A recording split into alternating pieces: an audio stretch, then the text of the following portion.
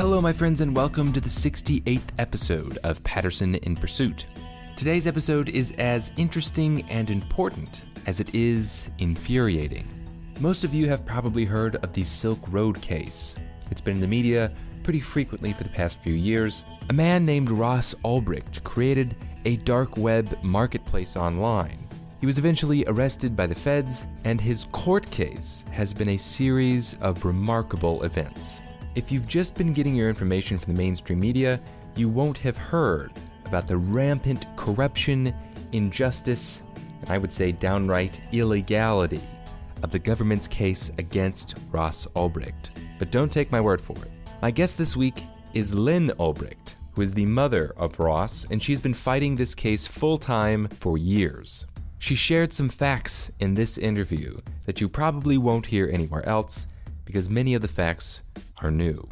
I must say I have a very dim perspective of government, but every time I hear more facts about this case, my jaw drops, and I just can't believe how deep the injustice goes. If you're interested in helping out, or you want more information about this particular case, go to freeross.org, and you can learn more about it. But before we start, let me tell you about the very appropriate sponsor of this episode, because if you're like me, you might find your blood pressure rising. As I mentioned before, since talking with Buddhist monks in both Japan and Thailand, I decided that I wanted to start picking up meditation. So my wife and I tried a few apps. The first one we did was Headspace, which I liked and many people recommended, but it wasn't quite as serious an investigation into meditation that I was looking for. So then I found the app that we both use almost every day. It's called Meditation for Fidgety Skeptics. The host of the app takes a very rational and Socratic approach into meditation. He literally goes around and interviews professionals about the subject matter, which naturally I'm partial to that approach because that's exactly what I'm doing on this show. So if you want to investigate, then go to steve-patterson.com/meditate. And as a listener of this show, you can sign up for a free month's trial. So check it out for yourself. Okay, so I hope you guys enjoy and learn from this conversation that I had with Lynn Ulbricht. So first of all, Lynn, I want to thank you for sitting down and talk with me about this case. I know you have been going for years nonstop. It's an emotional drain. It's a crazy story, and every time I hear you speak about it, I learn some more details that just make my stomach turn. So I want to use this as an opportunity, as a platform for anybody that has maybe heard about the case in the media but doesn't know some of the mischief that's been going on. I want to use this to try to get some truth out there. So thank you for talking with me about this. Oh, well, thank you for having me. So where I want to start is just the very basics of the case. So for people that haven't heard of it, we'll just talk about that for a minute, and then we'll go into some facts that has been really kept from a lot of people on the court, facts kept from the jury on the court, and facts kept from the media, either intentionally or otherwise, that people might be surprised to hear. So in a nutshell, what is the Silk Road case? What is this all about? Well, the case involves my son, Ross Ulbricht, who has been sentenced to double life without parole, plus 40 years, for launching and operating a website where people bought and sold things anonymously, including illegal drugs. And he is being held responsible for everything that occurred on the site.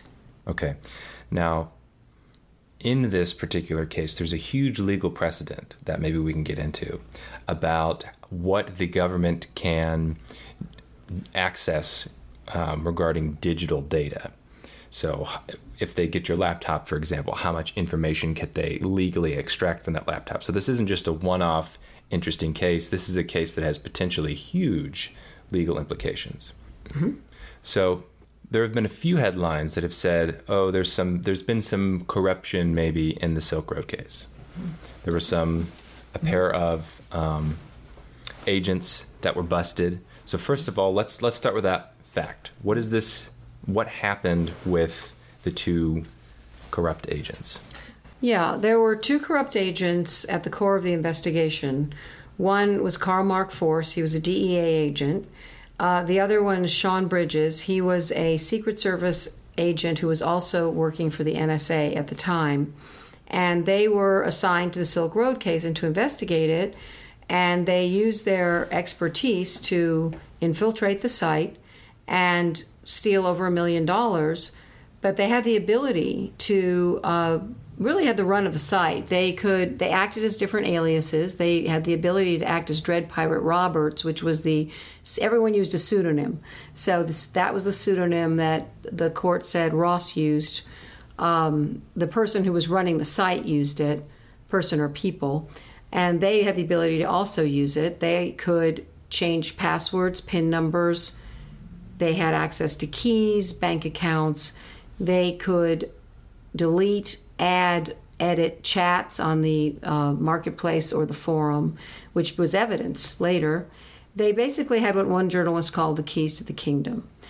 We don't know what they did because it's impossible to prove forensically, and I've been told this by experts, it's impossible to prove if digital evidence has been tampered with. There are no fingerprints. There's nothing to be shown when it's tampered with. It's just that version, unless you find an original version, which actually we did find, but I'll talk about that later. So there were a pair of agents at the FBI. They're working at the FBI. Not the FBI. One was DEA, Drug Enforcement Agency. One was Secret Service, and NSA. And they had access. They had admin access, essentially. High-level admin access to the site for many, many, many months. Now, have they been charged with any crimes? They were charged with stealing the over $1 million from various. I don't know all the details actually of their charges exactly, but stealing over $1 million, and they're in prison now. They're currently in prison. Yeah. Now, how did this come up in court? Wasn't permitted to be mentioned in court. So even though, and actually the defense didn't even know about the Secret Service agent until after the trial. They weren't even informed of his activity, but they did know about the DEA agent, Carl Force, and wanted to cast reasonable doubt during the trial, which is a due process right. And the judge, Catherine Forrest, denied that and said that would be precluded from trial because the prosecutor argued that would jeopardize their investigation. We found out later that they already knew they were being investigated. They'd been interviewed by law enforcement, so it wouldn't have jeopardized anything. Mm-hmm. And also the defense said, okay, we'll just postpone the trial till you finish your investigation, and then we can have all the information known to the jury. And Catherine Forrest denied that. So that was nothing to do with those corrupt agents was permitted to be mentioned at trial in any way. Okay. Now, in the trial and in the media, there was a great hullabaloo about some diaries that were found. Mm-hmm. And the claim was that Ross, or DPR, the Dread Pirate Roberts, hired hitmen, essentially, mm-hmm. to kill one or two people.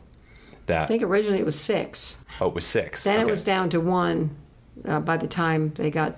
Yeah, anyway, go ahead. So that's what made it in the media. Right. And then the immediately... media loved that, yeah. Yeah, they cast Ross. And when you first read about it, you read the surface-level media coverage, you go, oh, geez, mm-hmm. This is crazy. Mm-hmm. So tell me, how did this come up in court? Because clearly this is a very big deal. Yeah, this is a huge allegation. Huge. Very serious, but it didn't come up in court. It came up in court only as something to talk about without being charged.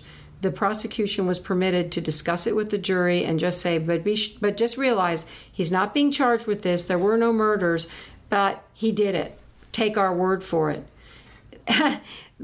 So of course the defense, he couldn't defend against it because it wasn't a charge. And this allegation has been used to deny Ross of bail, and then they dropped 5 out of 6 of them after the bail hearing when he didn't get bail, even though he has no priors and no history of violence whatsoever. It was used to deprive him of the witness list before trial, which normally the defense gets weeks before trial so they can do their research. They didn't get that. It was used at sentencing to justify a double life sentence, saying he was violent. And now it's been used in the appellate court's ruling, saying that it justified the original life sentence, and none of it has been even brought to trial. And one journalist, Brian Dougherty at Reason, said, well, why do we even have trials? Well, I mean, what's the point? And that is a question. It's like if you can put someone or use it to put someone away for life in prison, to really have a death sentence, a slow death sentence, without a trial. What is the precedent here? It's very disturbing. No proof required.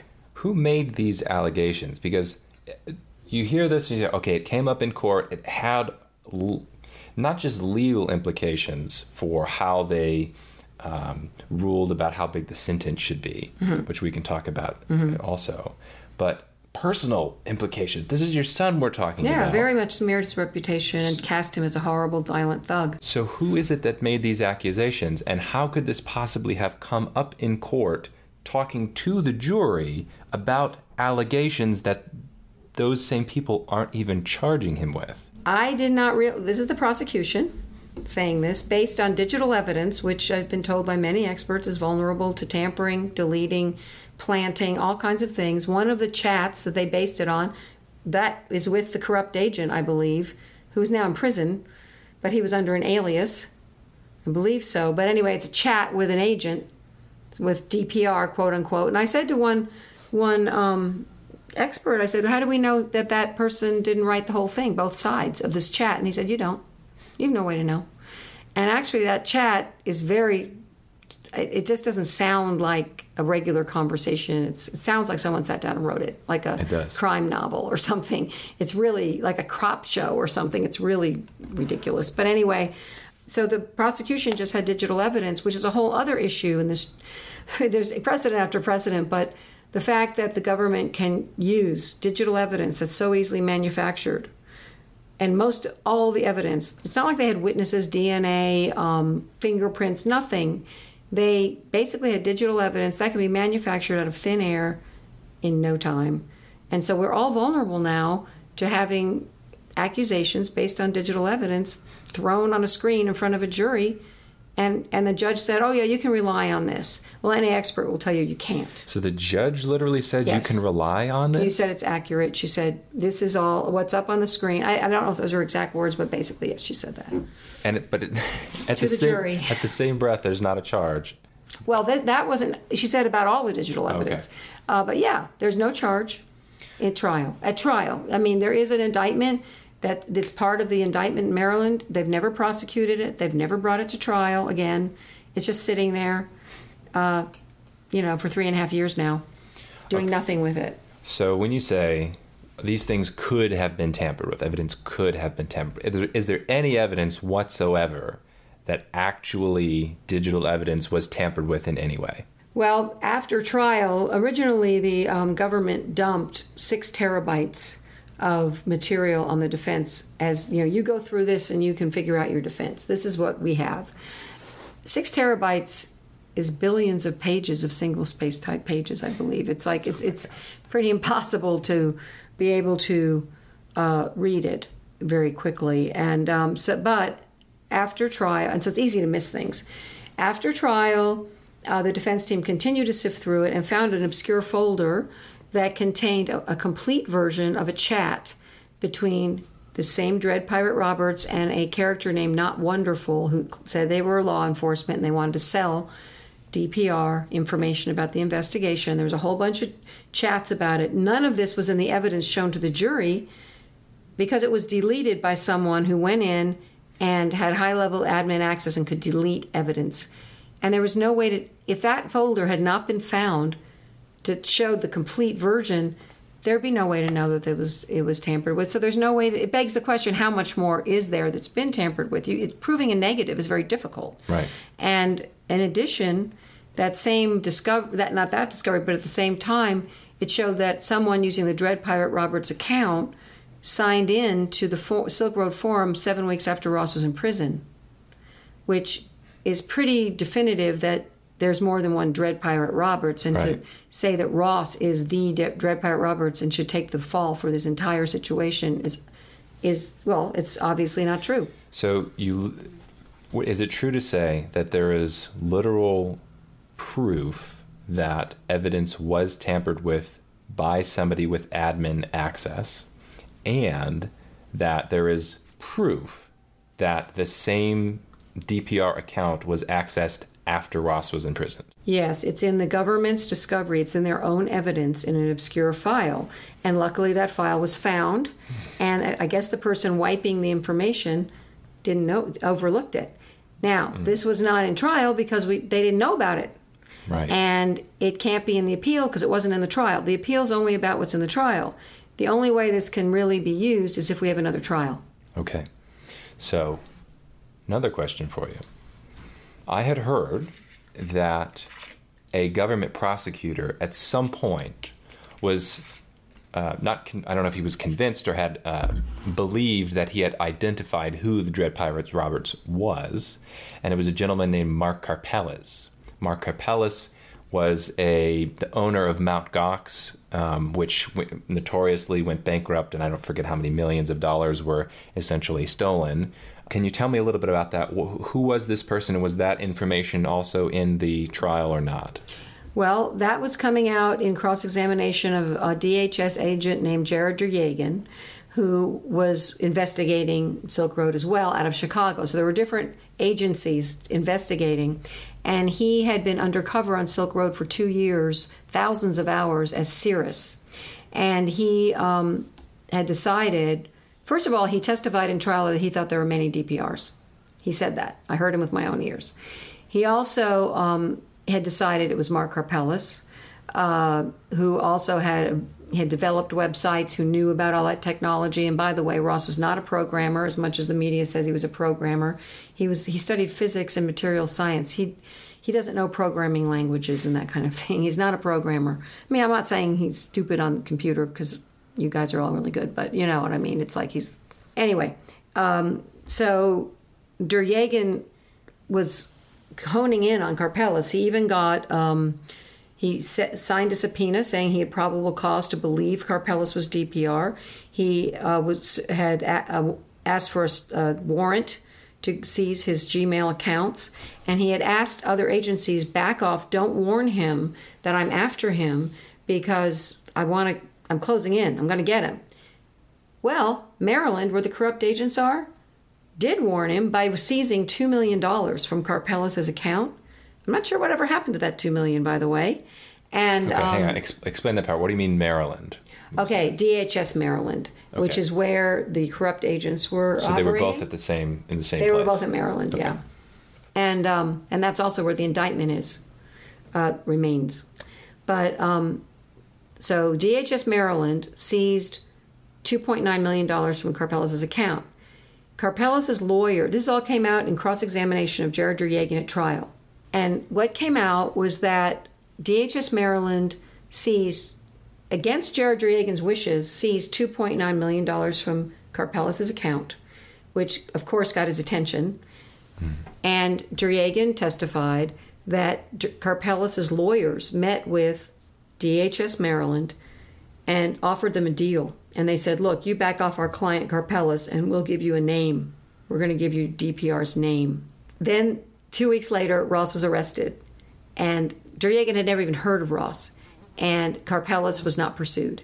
Now, later he was arrested for something else, like 2 years later, because he's a criminal. But in any case, at that point, the prosecution leaped up, stopped the cross-examination, protested, this must stop, this questioning must stop. And actually the judge said, well, wait a minute, this is what defense does. They try to, he goes, well, they're talking about an alternate perpetrator. And she goes, well, yeah, that's fair, that's what happens. And he argued, and she finally sent the jury home early so that he could make his case, which I'm like, why? But anyway, and she said, look, this is relevant. This is out of the bag. Karpeles is out of the bag. I don't want to hear any more about it. This is relevant information. Yeah. And we're like, yeah. And court adjourned. We'll see you on next week. And by next week, over the weekend, by the following week, she said, everything should be stricken from the record. All of this information that came out, it's out of the trial. It's stricken from the record. Jury should pretend they never heard it. You may not ask any questions about this anymore to the defense. And it's off limits. And I have a 3-minute video on our website just showing the day 3 versus day 4. And from then on, the defense was tethered at what they could and couldn't do, which, there are limits, but he said this was the most strict. He was just bound. And basically the defense went downhill from then. Unbelievable. So I said at the beginning of this, every time I hear you speak, I learn some other fact and my jaw just drops. I know, it's like... What I had heard is that there was speculation about this meeting in Maryland. So I didn't realize this came out at trial. Okay. Under oath by a government agent with their own evidence. It's not our witness, it's the government witness talking. It's in the record that Karpelis's lawyers offered a deal. Yeah, but that was stricken from the record, so I'm not sure if it's in the trial transcript. I should look and see if that's in the trial transcript, but I heard it with my own ears. Is that something that I need to edit out? No. Okay. I mean, I don't know. You're okay with it, though? Yeah. I mean, I heard him say it. Everybody heard him say it. And in fact, our lawyer said something about, I'm not even going to mention Guam, and that's when they flipped out. And I don't know what Guam is about, except that I know from a crypto security expert, it's an NSA stronghold. I don't know anything more about that. But then the prosecution wrote this whole thing. Oh, Guam, that's got nothing to do with it. Nothing about Guam. And I'm like, okay, whatever. So I don't know. Do you know which, so to get this timeline right, we have two corrupt DEA agents that one's are in DEA, Maryland. one's Secret Service, right. NSA. And they're both in Maryland. Yes. Okay. So they are in jail right now for corruption on this particular Silk Road case. Correct. Okay. So they're pursuing the gentleman who is trying to crack who is DPR. Yes. Says, in my best judgment, I've been behind the scenes for thousands of hours. I think it's this guy, Mark Karpelis. Yes. Don't let him know. And then shortly after that, Karpelis loses $2.9 million. Shortly after that, his lawyers meet with the people in Maryland. And then 2 weeks after that, Ross gets arrested. And he offers a name. He offers a name in exchange for them backing off Karpelis. And there's millions of dollars somewhere involved here. And they don't even know where that money went. Well, I don't know about that, but there's money involved. I don't know. But you know what? We don't know what else happened to that meeting. Yeah, do you happen to know? I personally think they were bribed, but I don't know. Do you think were the corrupt agents the ones that met with I don't know that. I do not know. I wouldn't be surprised. Yeah, I don't know that. Okay, so another thing I want to ask you about. Well, let me just say one thing more about that. Sure. There is still sealed evidence, undisclosed evidence about these corrupt agents and the corruption that they will not release. They had numerous emails that were encrypted that they never made them give them the key as part of their deal. And so there's all kinds of information that is undisclosed about this that the government does not seem at all interested in revealing. So in the midst of all this, you have this information. What could be more relevant to a trial than saying, hey, by the way, one of the government prosecutors thinks it's this guy and not the one that we're prosecuting right now. So judge adjourns it, comes back next week and says, no, now we can't talk about that anymore. That's right. Okay, so I want to talk a little bit more about the judge's circumstance. So Ross got sentenced to 2 life sentences without parole plus 40 years for a crime that didn't involve anybody getting hurt, that involved no violence, no harm to anybody. In fact, probably if you dive into the economics of it, probably helped quite a lot of people. Maybe we don't have to go into that. Is there anybody else involved in this case that has been sentenced, and if so, what have they been sentenced for? Is anybody getting double life sentences for operating a website or participating in it in some way? No. Actually, the biggest drug dealer on Silk Road got 10 years. The biggest, and they actually sold drugs. Right. They're not saying Ross did. The biggest cocaine and heroin dealer got 5 years. The biggest meth dealer, or a big meth dealer recently got 3 years. And the reason he got 3 instead of 6 was that judge, that federal judge in Oregon, cut it in half because of the corrupt agents involved. He took that into consideration in sentencing. The person, I don't know what's happened to Blake Benthal, who was running Silk Road 2.0. He seems to have disappeared. I have no idea where he is. But the next guy under him got 8 years for running Silk Road 2.0. I guess an equivalent to, senior admin exactly the same site, and so that, and then the two agents got 6 and 7 years. So that's when I realized this isn't about drugs. It's not about drugs. It's about a platform. It's about an idea. And I also think it got the attention of Chuck Schumer, who was on the Senate Finance Committee, because of Bitcoin, which was it was not very well known then. And Bitcoin was the only currency exchanged on the Silk Road. And in addition, Preet Bharara, who was just recently fired by President Trump, it was a long-time special counsel to Schumer. He's Schumer's man. And Catherine Forrest, the judge, was recommended by Schumer for her position. So it's very much a Schumer case. And he called for, this to be done. And so I think it's very political. So Schumer nominated the judge of the... He recommended her, and then Obama appointed her. I see. Now... She owes her position to Schumer.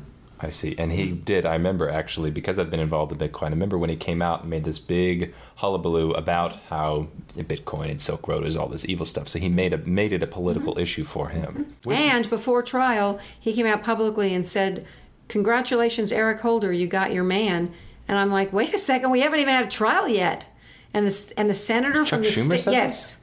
And the senator from the state where he's going to be tried comes out and basically says he's guilty, and he's supposed to get a fair trial in that state. And that should have been a change of venue right there. And probably about that time, too. A week prior to that, the investigator of the actual case thought that he was about to get his man, and it was Mark Karpeles. So somehow Schumer has the amazing insight to say, oh, you got your man, after not even a trial being heard. So with the actual sentencing, double life plus 40 years without parole for operating a website. Essentially, yes. When the judge handed down that verdict, which seems cruel, what was the justification? Why did she say it warranted this much of a sentence? Mm-hmm. Well, she, her sentencing went on for 3 hours, which was very long, and it was like a campaign speech, really, where she went on. And basically, first she said that, he started the site for philosophical reasons, and she thinks it's a very dangerous philosophy, and she's not sure he's given up that philosophy. And the philosophy essentially is a libertarian, voluntarist, free market philosophy. That exchange should be free and up to the vendor and buyer, within limitations. There Right. were some limitations, but no victims is what the philosophy was. Right. And she said, I can't be sure you've given it up. And so apparently it's such a threatening philosophy that he needs to never come out. And actually the appellate court upheld that. And it's a First Amendment offense to bring in someone's political views into a sentencing. It's against the First Amendment as well as acts of Congress. They didn't seem concerned about that. She also justified it with the uncharged crime of murder for hire, as we discussed, never brought to trial. Actually, former federal judge Nancy Gertner joined the appeal saying this isn't right. You shouldn't run a sentence based on uncharged crimes. This is wrong. She's a federal judge as well. Now a law professor at Harvard, but she's retired, as well as other people protested this by joining the appeal. She justified with that and, said, the other thing was they called for Ross to be an example, for him because he'll be an example. If we give him this harshest thing, he was the first, they say, so he should get the worst sentence, which is not, there's nothing in the law saying the first person to do anything gets the worst sentence. And in some ways, you'd think they wouldn't get the worst one because the next guy knows it's for a crime. But in any case, you're the first. And because it's such a high-profile case, it'll be a deterrent. So basically, they're saying because the media chooses to write about Ross, he loses his rights as an individual and gets sentenced more harshly. And it's proven to be the exact opposite of a deterrent. Darknet markets have exploded. The biggest one is many times greater, larger, and has more things on it that would be considered destructive than Silk Road ever did. It's had the opposite effect. So Catherine Forrest didn't scare anybody. Mm-mm. She It's really and it's been researched. The British Journal of Criminology just recently did a study showing that it absolutely had the opposite effect. So, So she made the decision based on her own personal philosophy. Basically, yes. That's right. She doesn't like libertarianism. No. She thinks it's dangerous, even though troubling and dangerous. Yes. To those who are unaware with the specifics of the Silk Road philosophy, it was essentially drugs and black markets are too violent. What we need is an alternative to the violent system. Let's have a peaceful system for the exchange of goods that don't harm other people. So it's explicitly in the philosophy about peace and cooperation and nonviolence. Yeah. And they don't talk about drugs specifically, though. Right. So just to be clear, it wasn't designed necessarily to be a drug site. Right. It became that, I think, partly because of the anonymity, and that wasn't forbidden because it was considered a choice. Mm-hmm. And she thinks that is a dangerous philosophy. Very dangerous. And in the process of sentencing another human being to time behind bars, that I don't think you've given up your adherence to that political philosophy. She said it. And that justifies double life. That's correct. It's in her sentencing. It was brought up at the appeal, and the appellate court kind of just brushed it aside. They don't seem concerned about that at all. And in fact, they said, yes, the murder for hire is a big reason why this sentence is justified, even though it was never charged at trial, proven, or he couldn't defend himself against it. And they said that the fact that he is against the drug laws and thinks they could be broken, and that it reduced harm, and so it had some good effects, shows he's a bad candidate for recidivism. And so what they're basically saying, because it's a mandatory minimum of 20 years. That's a long sentence. That's a generation. Yeah. It's not like we were trying for, he gets out tomorrow. Not that I wouldn't love that. It would be at least a 20-year sentence. They don't think that's long enough for someone to get out when they're 50-some-odd years old, not having been on the internet for 20 years. There's still a danger that they're going to go and start another Silk Road. That's what they're saying. Yeah, it's not about it. It's obviously it's just frightening. It's a very frightening precedent that's being set here. I think for somebody listening to that doesn't follow law, like I don't follow much legal stuff, there's maybe a naive view of what happens in the courts. Oh, I had a naive view. And this has changed. Oh, yeah. I would imagine. Totally changed. Is there any recourse just even for the sentencing? Because to say that you, in the American legal system, you're going to be sentenced for the political convictions of the judge, not liking your peaceful philosophy, it seems like that you would have some recourse to say, hey, this is a demonstration that this is not fair. It's not fair. So what can you do in the system? Well, in the system, the next step is when you're turned out appeal, you appeal the appeal. So you file a petition for a rehearing, and often that goes to the entire circuit. So it'd be 12 judges, 13 judges. The Second Circuit is known for not rehearing. It's very, very rare that they do that, to the point where statistically it's not going to happen. But, maybe miracles happen, whatever. We're trying. And then if that doesn't happen, then you petition the Supreme Court. That's your next recourse. It's also very difficult to be heard by the Supreme Court. They get 10,000 petitions a year, and they hear about 85 of them. So it's not good odds. However, this is an important case, and it does affect a lot of things. And one of them is sentencing, which has quintupled. Life sentences alone have quintupled since the 80s and the drug war. But over sentencing is a huge problem. And so hopefully that will be appealed, and they'll hear that. I also want to ask you about this.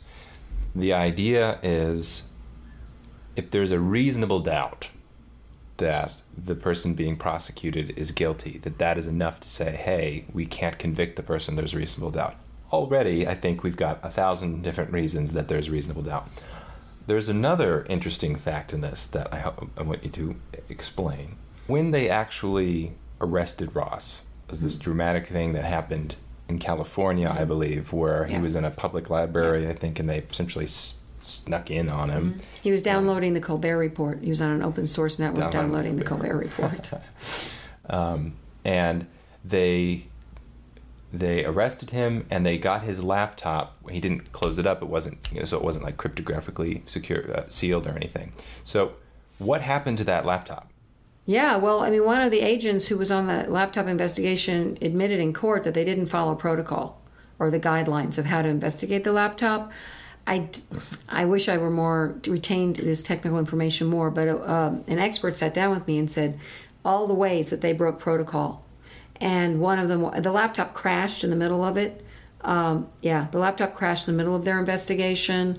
There was something about copies. I'm so sorry. I'm so bad about retaining technical stuff, but it's all there and I can send it to you. But there were many ways. And he said to me, he goes, I think something was planted because I don't know any other reason they would break protocol so many times. Now, I don't know that. That's his opinion. But they did break protocol. And they admitted they broke protocol. Well, they admitted they didn't follow the guidelines when investigating the laptop. And it did crash. They admitted that too. Okay. And what about the access to the Silk Road servers? Mm-hmm. I hear there's also drama about the Silk Road servers. What is that about? Well, that was, they seized the servers without a warrant. And they claim, Christopher Tarbell, the lead investigator, who, by the way, was not brought to trial, so he couldn't be cross-examined, he claimed the way he found the server had to do with CAPTCHAs, and I can't, again, my technical thing isn't good, but experts all around the world cried foul. They go, this doesn't even make sense. This is gibberish. This is obviously a lie. And he's just saying stuff that doesn't even make sense. You don't find a server that way. There's no way. And the defense called for an evidentiary hearing. They wrote an affidavit, and the judge denied it all. So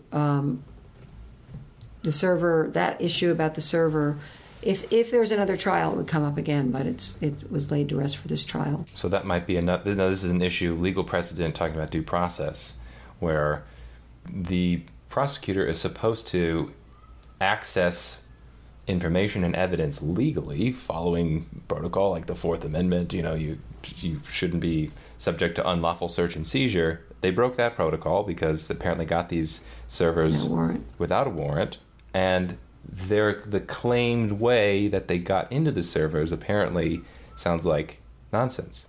According to experts. And there's many, not just one expert, many.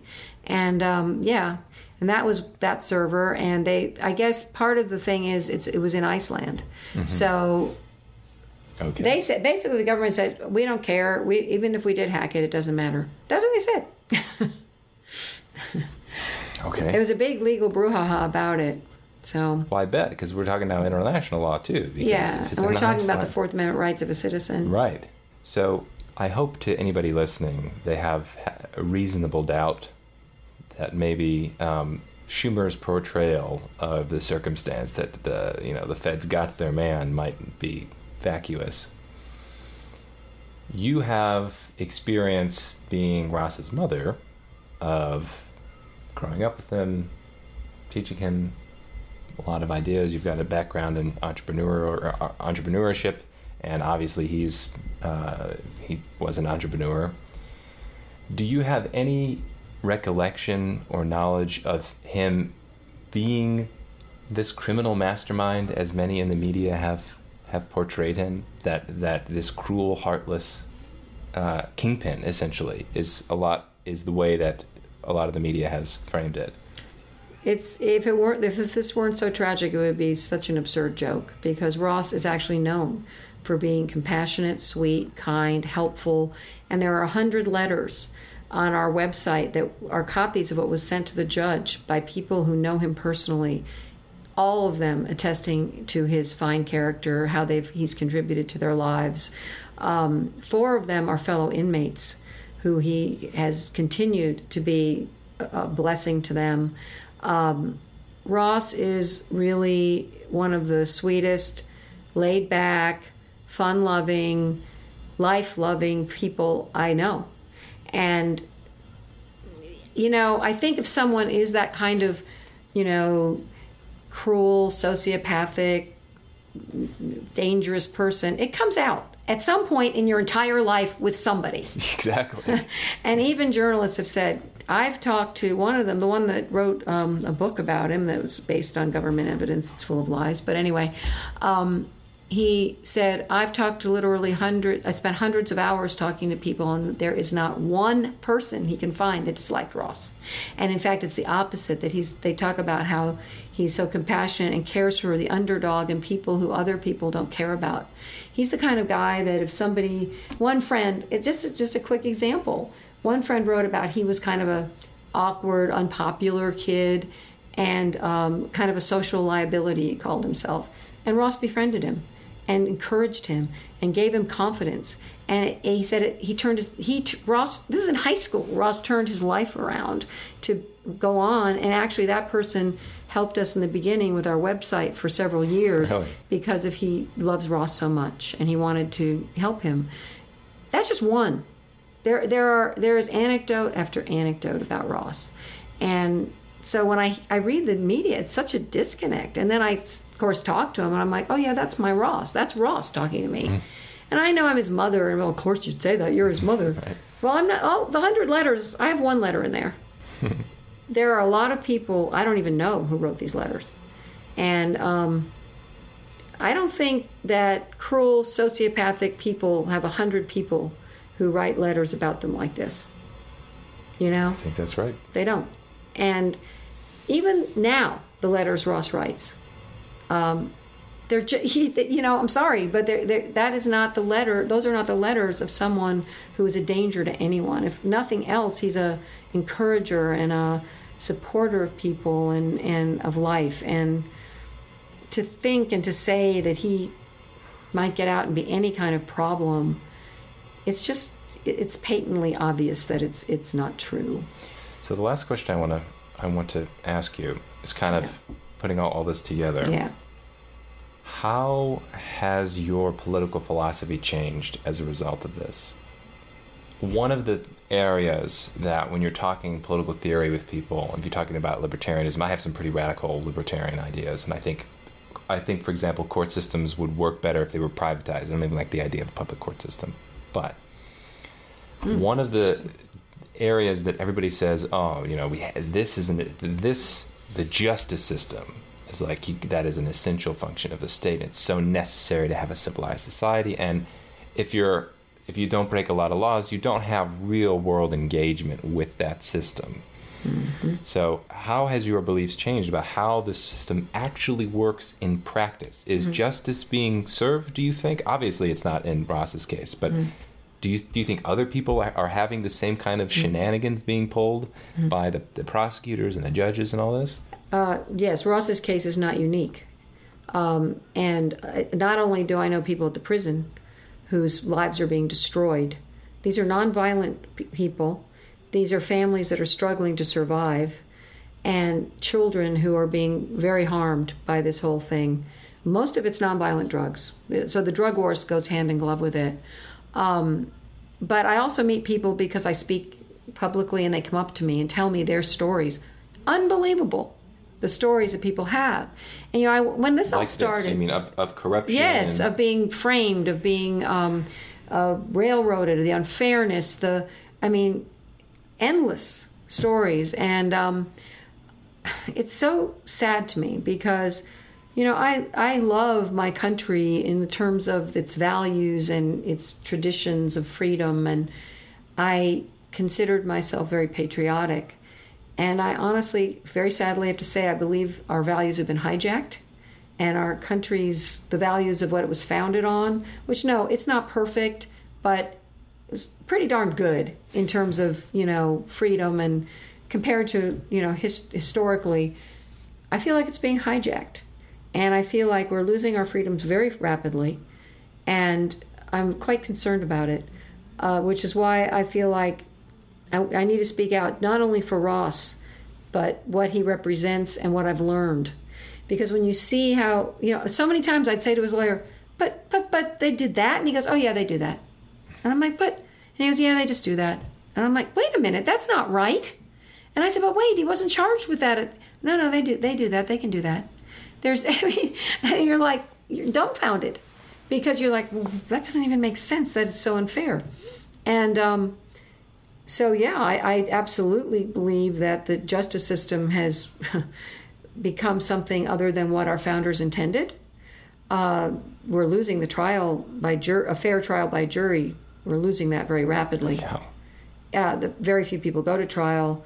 97% plea to things sometimes I haven't even done, just to avoid that. It's no longer what it was meant to be. I think if our founders saw what was going on, they would be just appalled. And it's very concerning what's going on. I feel like this reminds me a little bit, in an abstract way, of what Thomas Sowell said about his own history. He's an economist. I know who he is. He's like my favorite he's great. Author. And he says he went, of all places, he got his PhD from the University of Chicago, I believe it was, where Milton Friedman was. It's very, very free market. And he graduated a Marxist.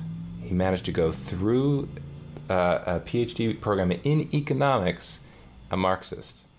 And then he got a job in, I think it was the Department of Labor or something like that, in the government. And very shortly after that, after engaging reality of how things actually work, he became a big-time free market advocate. I don't care, yeah. Yeah, he said, okay, the people actually don't care about, like, the people on the ground. They're bureaucrats that are pushing papers, that they genuinely don't care about justice being served. It sounds like that's the same thing going on here. And most people, I don't think, have significant experience with the justice system. And if they do, they don't have the kind of resources or publicity to do anything about it. They just kind of get squished. And then it's true. You can't really speak out. You just have to go along with the system. Yeah. I mean, I feel like I'm speaking for them, too. Yeah. So the people that I know at the prison and the children because they don't have, the opportunity, because they don't have a high-profile case. They don't have my education. They don't have the ability to articulate in the same way. Right.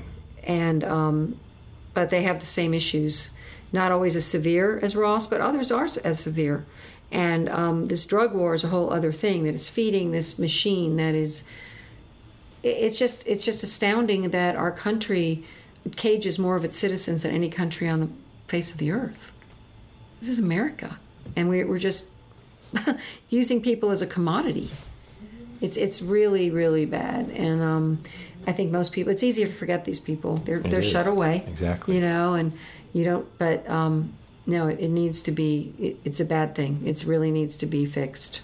I'd love to know the actual data about how many people have gone into the legal system, into this whole machine, regardless of whether it's federal or state or local or any of it, and who have similar experiences. Because my suspicion, and I imagine you've like you said, you talk to people who are there and their families and they have stuff like this. My suspicion that is it's probably most people that engage with the system come out with this kind of pit in their stomach that, like, oh, this is not right. It's not as I envisioned it. Yeah, Justice I think is so. not being served. I think most people, at least most people I know and meet, and I meet quite a few because I go to the prison a lot. And yeah. Well, that's a sober note to end on. Yeah. But thank you very much for this conversation. Sure. It's we really need to. tragic. People need to pay attention, because it's not just us who are unfortunate enough to be caught up in it at the moment. It's indicative of the government's expansion and intrusion and how they're operating. And how they operate is by far more dangerous than a website or an individual person. It's very concerning. And I really hope people start waking up. I don't know. I don't know. But it's happened before in history, and I believe it's happening now. Mm. And I think we're at a crossroads, and we need to really pay attention to which direction we're going. Now, if people want to learn more about the case, if they want to help contribute, you guys always are in need of help, both financially and otherwise. How can they learn more? Yeah, freeross.org. And we're revamping it, but it's all the information's there. And freeross.org. Help us. Thank you. Yeah, thanks a lot. All right, that was my conversation with Lynn Ulbricht. How about that? Like I said at the beginning of the show, even if you think as poorly of government as I do, and I know many of you do, listening to this case is just mind-blowing. The whole part about the judge feeling herself entitled to punish Ross because he's not abandoned his philosophy, his peaceful philosophy, is just terrifying to me. The corruption in this case runs very deep, and I really hope that someday Ross gets just a fair trial. So if you want to learn more, you want to donate to the legal fund, make sure to visit freeross.org. Okay, that's all for me. I'll talk to you guys next week.